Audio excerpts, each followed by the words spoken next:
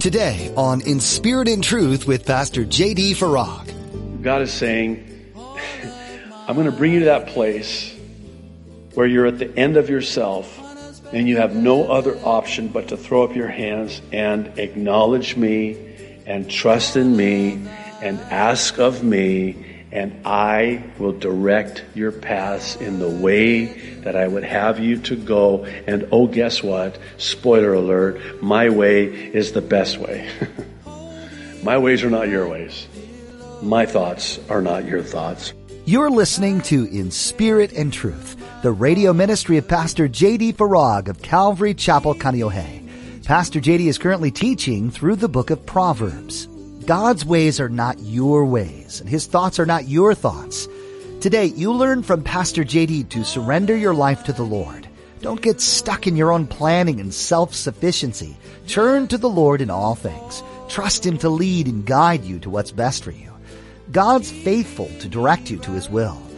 Now, be sure to stay with us after today's message to hear how you can get your own copy of today's broadcast. Subscribe to the In Spirit and Truth podcast or download the In Spirit and Truth iPhone or Android mobile app. But for now, here's Pastor J.D. in Proverbs chapter 3 with today's edition of In Spirit and Truth. So you can pay for this Fram oil filter now, much less expensive, or you can pay me later when you're putting in a whole new engine in your car. In other words, there's the easy way and there's the hard way. There's the inexpensive way and there's the really expensive way. And that's what Solomon is saying here. Proverbs chapter 3. My son, do not forget my law, but let your heart keep my commands. For length of days and long life and peace they will add to you. Let not mercy and truth forsake you. Bind them around your neck. Write them on the tablet of your heart, and so find favor and high esteem in the sight of God and man. It's kind of like, you know how sometimes people will tie a string around their finger to remember to not forget what they know they'll forget to remember if they don't tie that string around their finger. I used to do that. I don't do it anymore because I would put the string on and think, okay, what was that for again? It just didn't work. It's a thing with me. But this is what Solomon is saying is, do whatever it takes so that you don't forget. I mean, tie a string around your finger, put a necklace around your neck. Do whatever it takes. Write it on the tablet of your heart indelibly. And if you will do that, then you will find favor and high esteem, not just in the sight of God, but in the sight of man as well. And then verse 5 and 6. Oh, we know these verses. We memorize these verses. We quote these verses. We sing these verses. Trust in the Lord with all your heart and lean not on your own understanding. In all your ways, acknowledge Him, and He shall direct your paths. This is, for obvious reasons, I would say, a favorite for many a Christian. You'll forgive me for saying it like this, and I, for lack of a better way of saying it, would suggest that those two verses actually provide for us the secret to success. I hate it when the world hijacks a biblical term and mars it and secularizes it. The secret to success.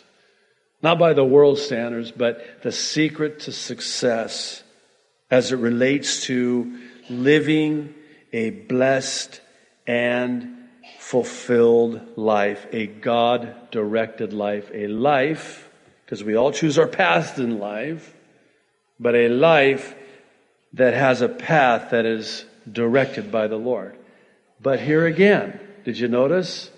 There are 3 prerequisites. This is a conditional promise.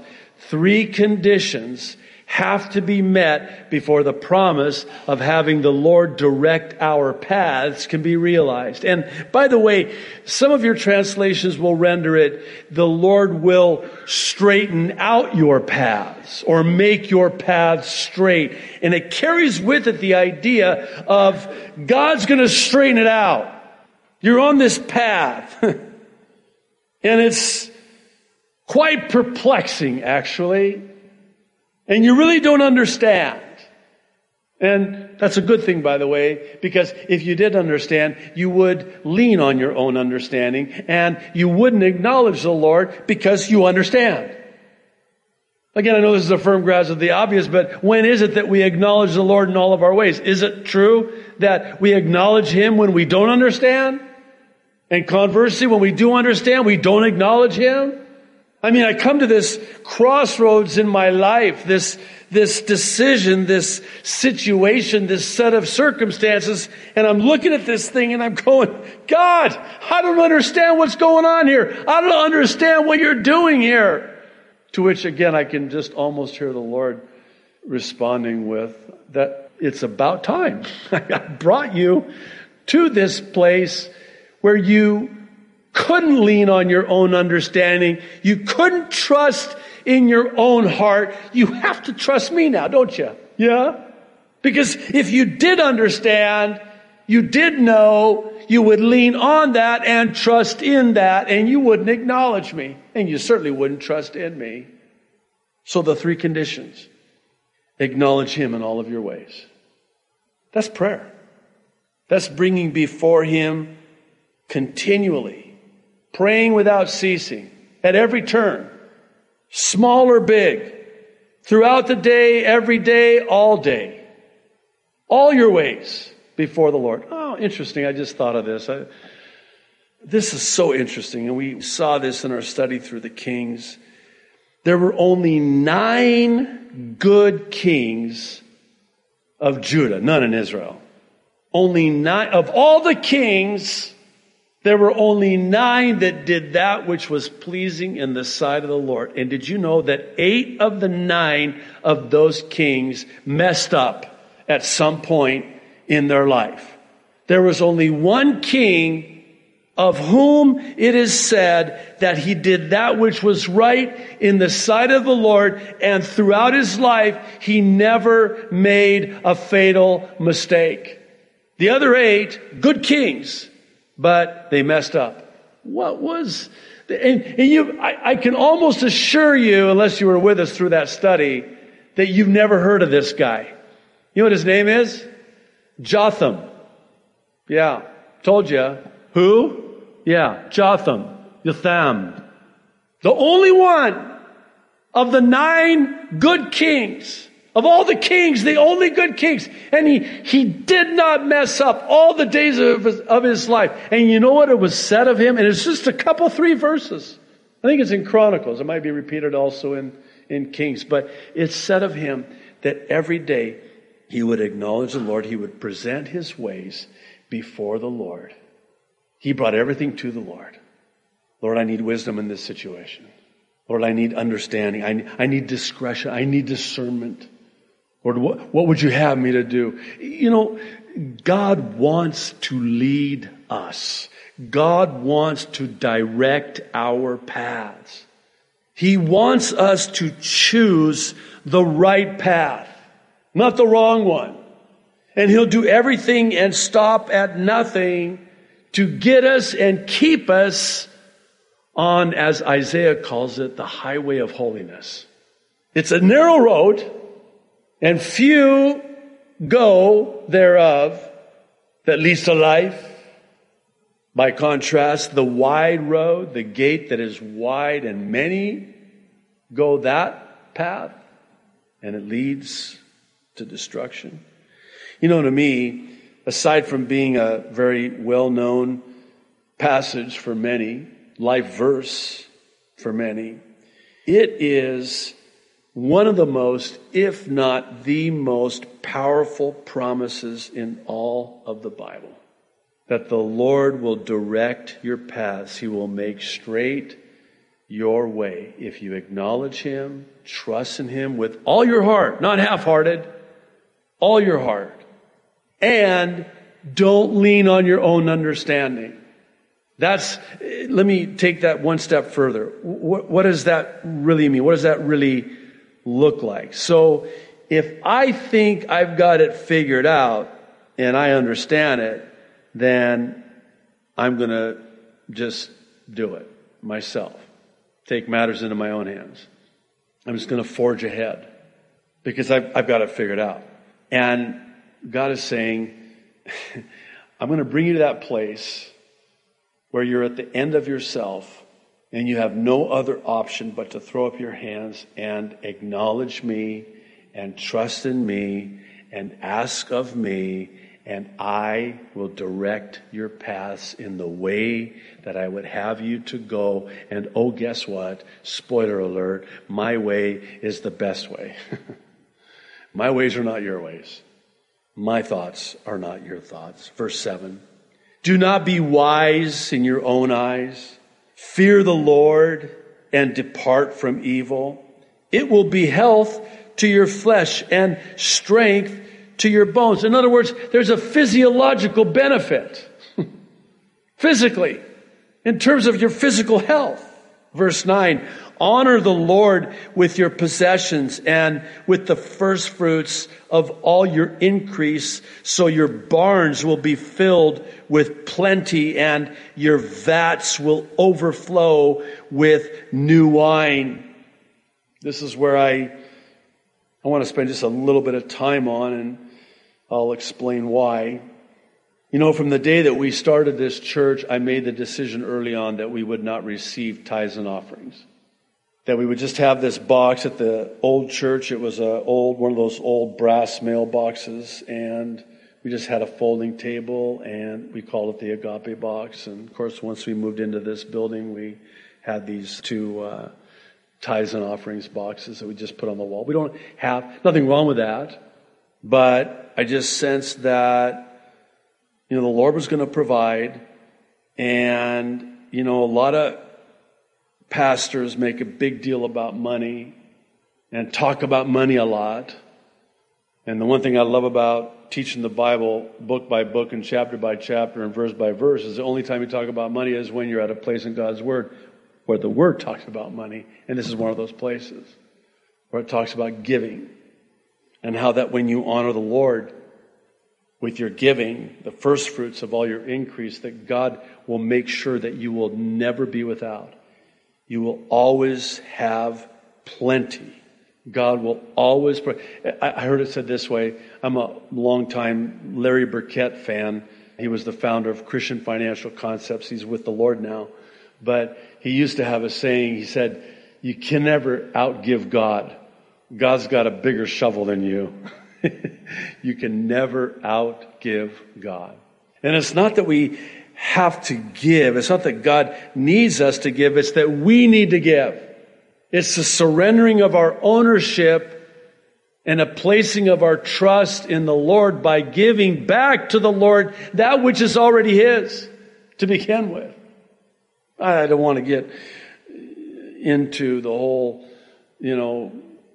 tithes and offering discussion, but the reason I wanted to at least mention it was because I was a little bit convicted in the sense that, I almost erred on the opposite side, because in not receiving an offering, which is an act of worship, by the way, and a command.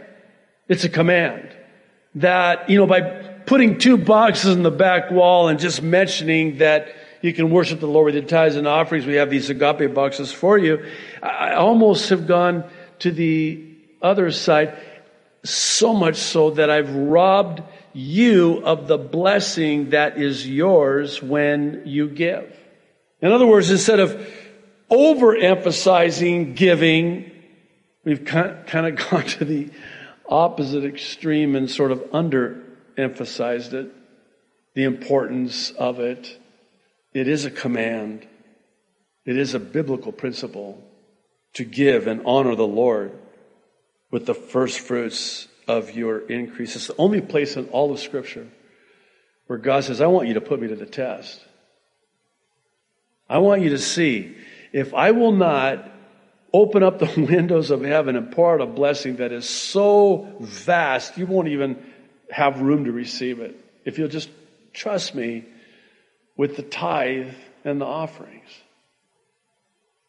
I'll never forget I was a young believer. This is 36 years ago now. And I was terrified. I was scared to death to tithe. And I'll never forget writing that first check. Everything's online now, but this is back in the day when you took a pen and you had that checkbook and you wrote that check. And I remember because I'm thinking to myself, there's no way that 90% can go where 100% has never gone before. And so you said to trust you, test you. So here we go. So it was the first check I wrote. I knew I had all of these other bills. And I thought, well, maybe I'll just delay this one. But I'm going to make that tithe check the first check. And so I wrote it out. And then I started writing the other checks for the other bills. And as God is my witness, not only did I have enough for all of the bills, I actually had money left over. I thought I had made a mistake. And I went back, and God just said, no, there's no mistake. It's not in the math. It's in the miracle. I told you to trust me.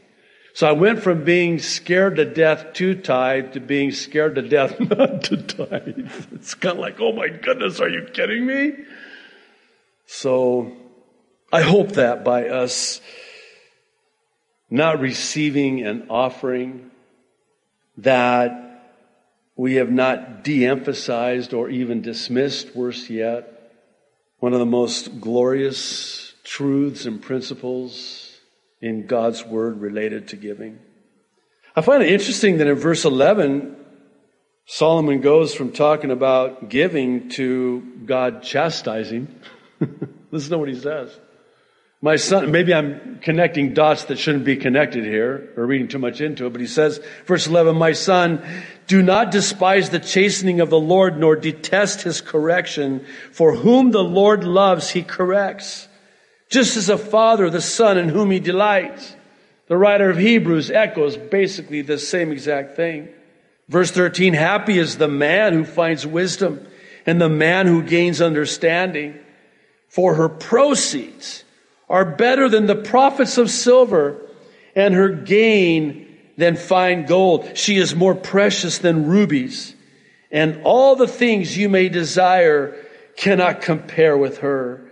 Length of days is in her right hand, in her left hand, riches and honor. Here again we have the personification of wisdom. Her ways are ways of, I like this word, pleasantness. When was the last time you used that word or heard that word? Pleasantness. I'll take pleasantness. Where do I sign? And all her paths are peace. She is a tree of life to those who take hold of her, and happy are all who retain her. The Lord, by wisdom, founded the earth. By understanding, he established the heavens. By his knowledge, verse 20, the depths were broken up and clouds dropped down the dew. My son, let them not depart from your eyes. Keep sound wisdom and discretion, so they will be life to your soul and grace to your neck. Then, verse 23, you will walk safely in your way, and your foot will not stumble. When you lie down, you will not be afraid. Yes, you will lie down and your sleep will be sweet. Oh, sweet sleep. Verse 25, it gets better. Do not be afraid of sudden terror, nor of trouble from the wicked when it comes. Oh, I wish there were an if there. We've been talking about ifs all night. I wish it would say, nor of trouble from the wicked if it should happen by chance to come. It says when it comes. And here's why. For the Lord, verse 26, will be your confidence and will keep your foot from being caught. Verse 27, do not withhold good from those to whom it is due, when it is in the power of your hand to do so. Do not say to your neighbor, go and come back and tomorrow I'll give it, when you have it with you. Do not, verse 29, devise evil against your neighbor, for he dwells by you for safety's sake. Do not strive with a man without cause if he has done you no harm. Do not envy the oppressor and choose none of his ways, for the perverse person is an abomination to the Lord, but his secret counsel is with the upright. The curse of the Lord, verse 33, is on the house of the wicked, but he blesses the home of the just. Surely he scorns the scornful, but gives grace to the humble. The wise shall inherit glory, but shame shall be the legacy of fools. I hope that this doesn't sound like an oversimplification, and we'll close and end here tonight. But to me, the takeaway tonight is this clarion call to choose wisdom over folly. And I know that can sound, again, like a firm grasp of the obvious, like, duh. Of course I want to choose wisdom and not choose the ways of the foolish. But the problem is that there is a way that can seem right to us, but it's the way that leads to destruction. We need that discernment. We need that discretion. We need that wisdom from above. We need that knowledge. We need that understanding. And God wants to give it to us so that we can discern. This is the way. Walk ye in it. Choose life. Choose the way of the wisdom, not the way of the foolish. And I'll tell you, throughout this entire study, through this book, we're going to see time and time again this stark contrast between wisdom and folly. When we get into what I call the teens, you know, the chapters that are in the teens, 13, 14, so on, it's what I call the contrasting Proverbs, where it contrasts the wicked with the righteous. And I mean, at first read, you look at that and you see what happens to the wicked. You say, I don't want that. And then you see what happens to the righteous, the way of the wise. You say, I want that. And the problem is that we have this proclivity to choose the way of the foolish, innate within us, which is why we have a book like this in our Bibles. We're so glad you joined us for this edition of In Spirit and Truth. Our time with you is coming to an end today, but that doesn't mean you have to stop learning from God's Word. We encourage you to read the Bible yourself. You can start in Proverbs, where Pastor J.D. left off, or turn to another book. Each one holds information, encouragement, and instruction that will be beneficial to you. Are you part of a community of believers? If you haven't yet found a church that you can call home, we'd like to encourage you to make that a top priority. A church family can be a source of support and comfort, and most importantly, a group of faithful prayer warriors.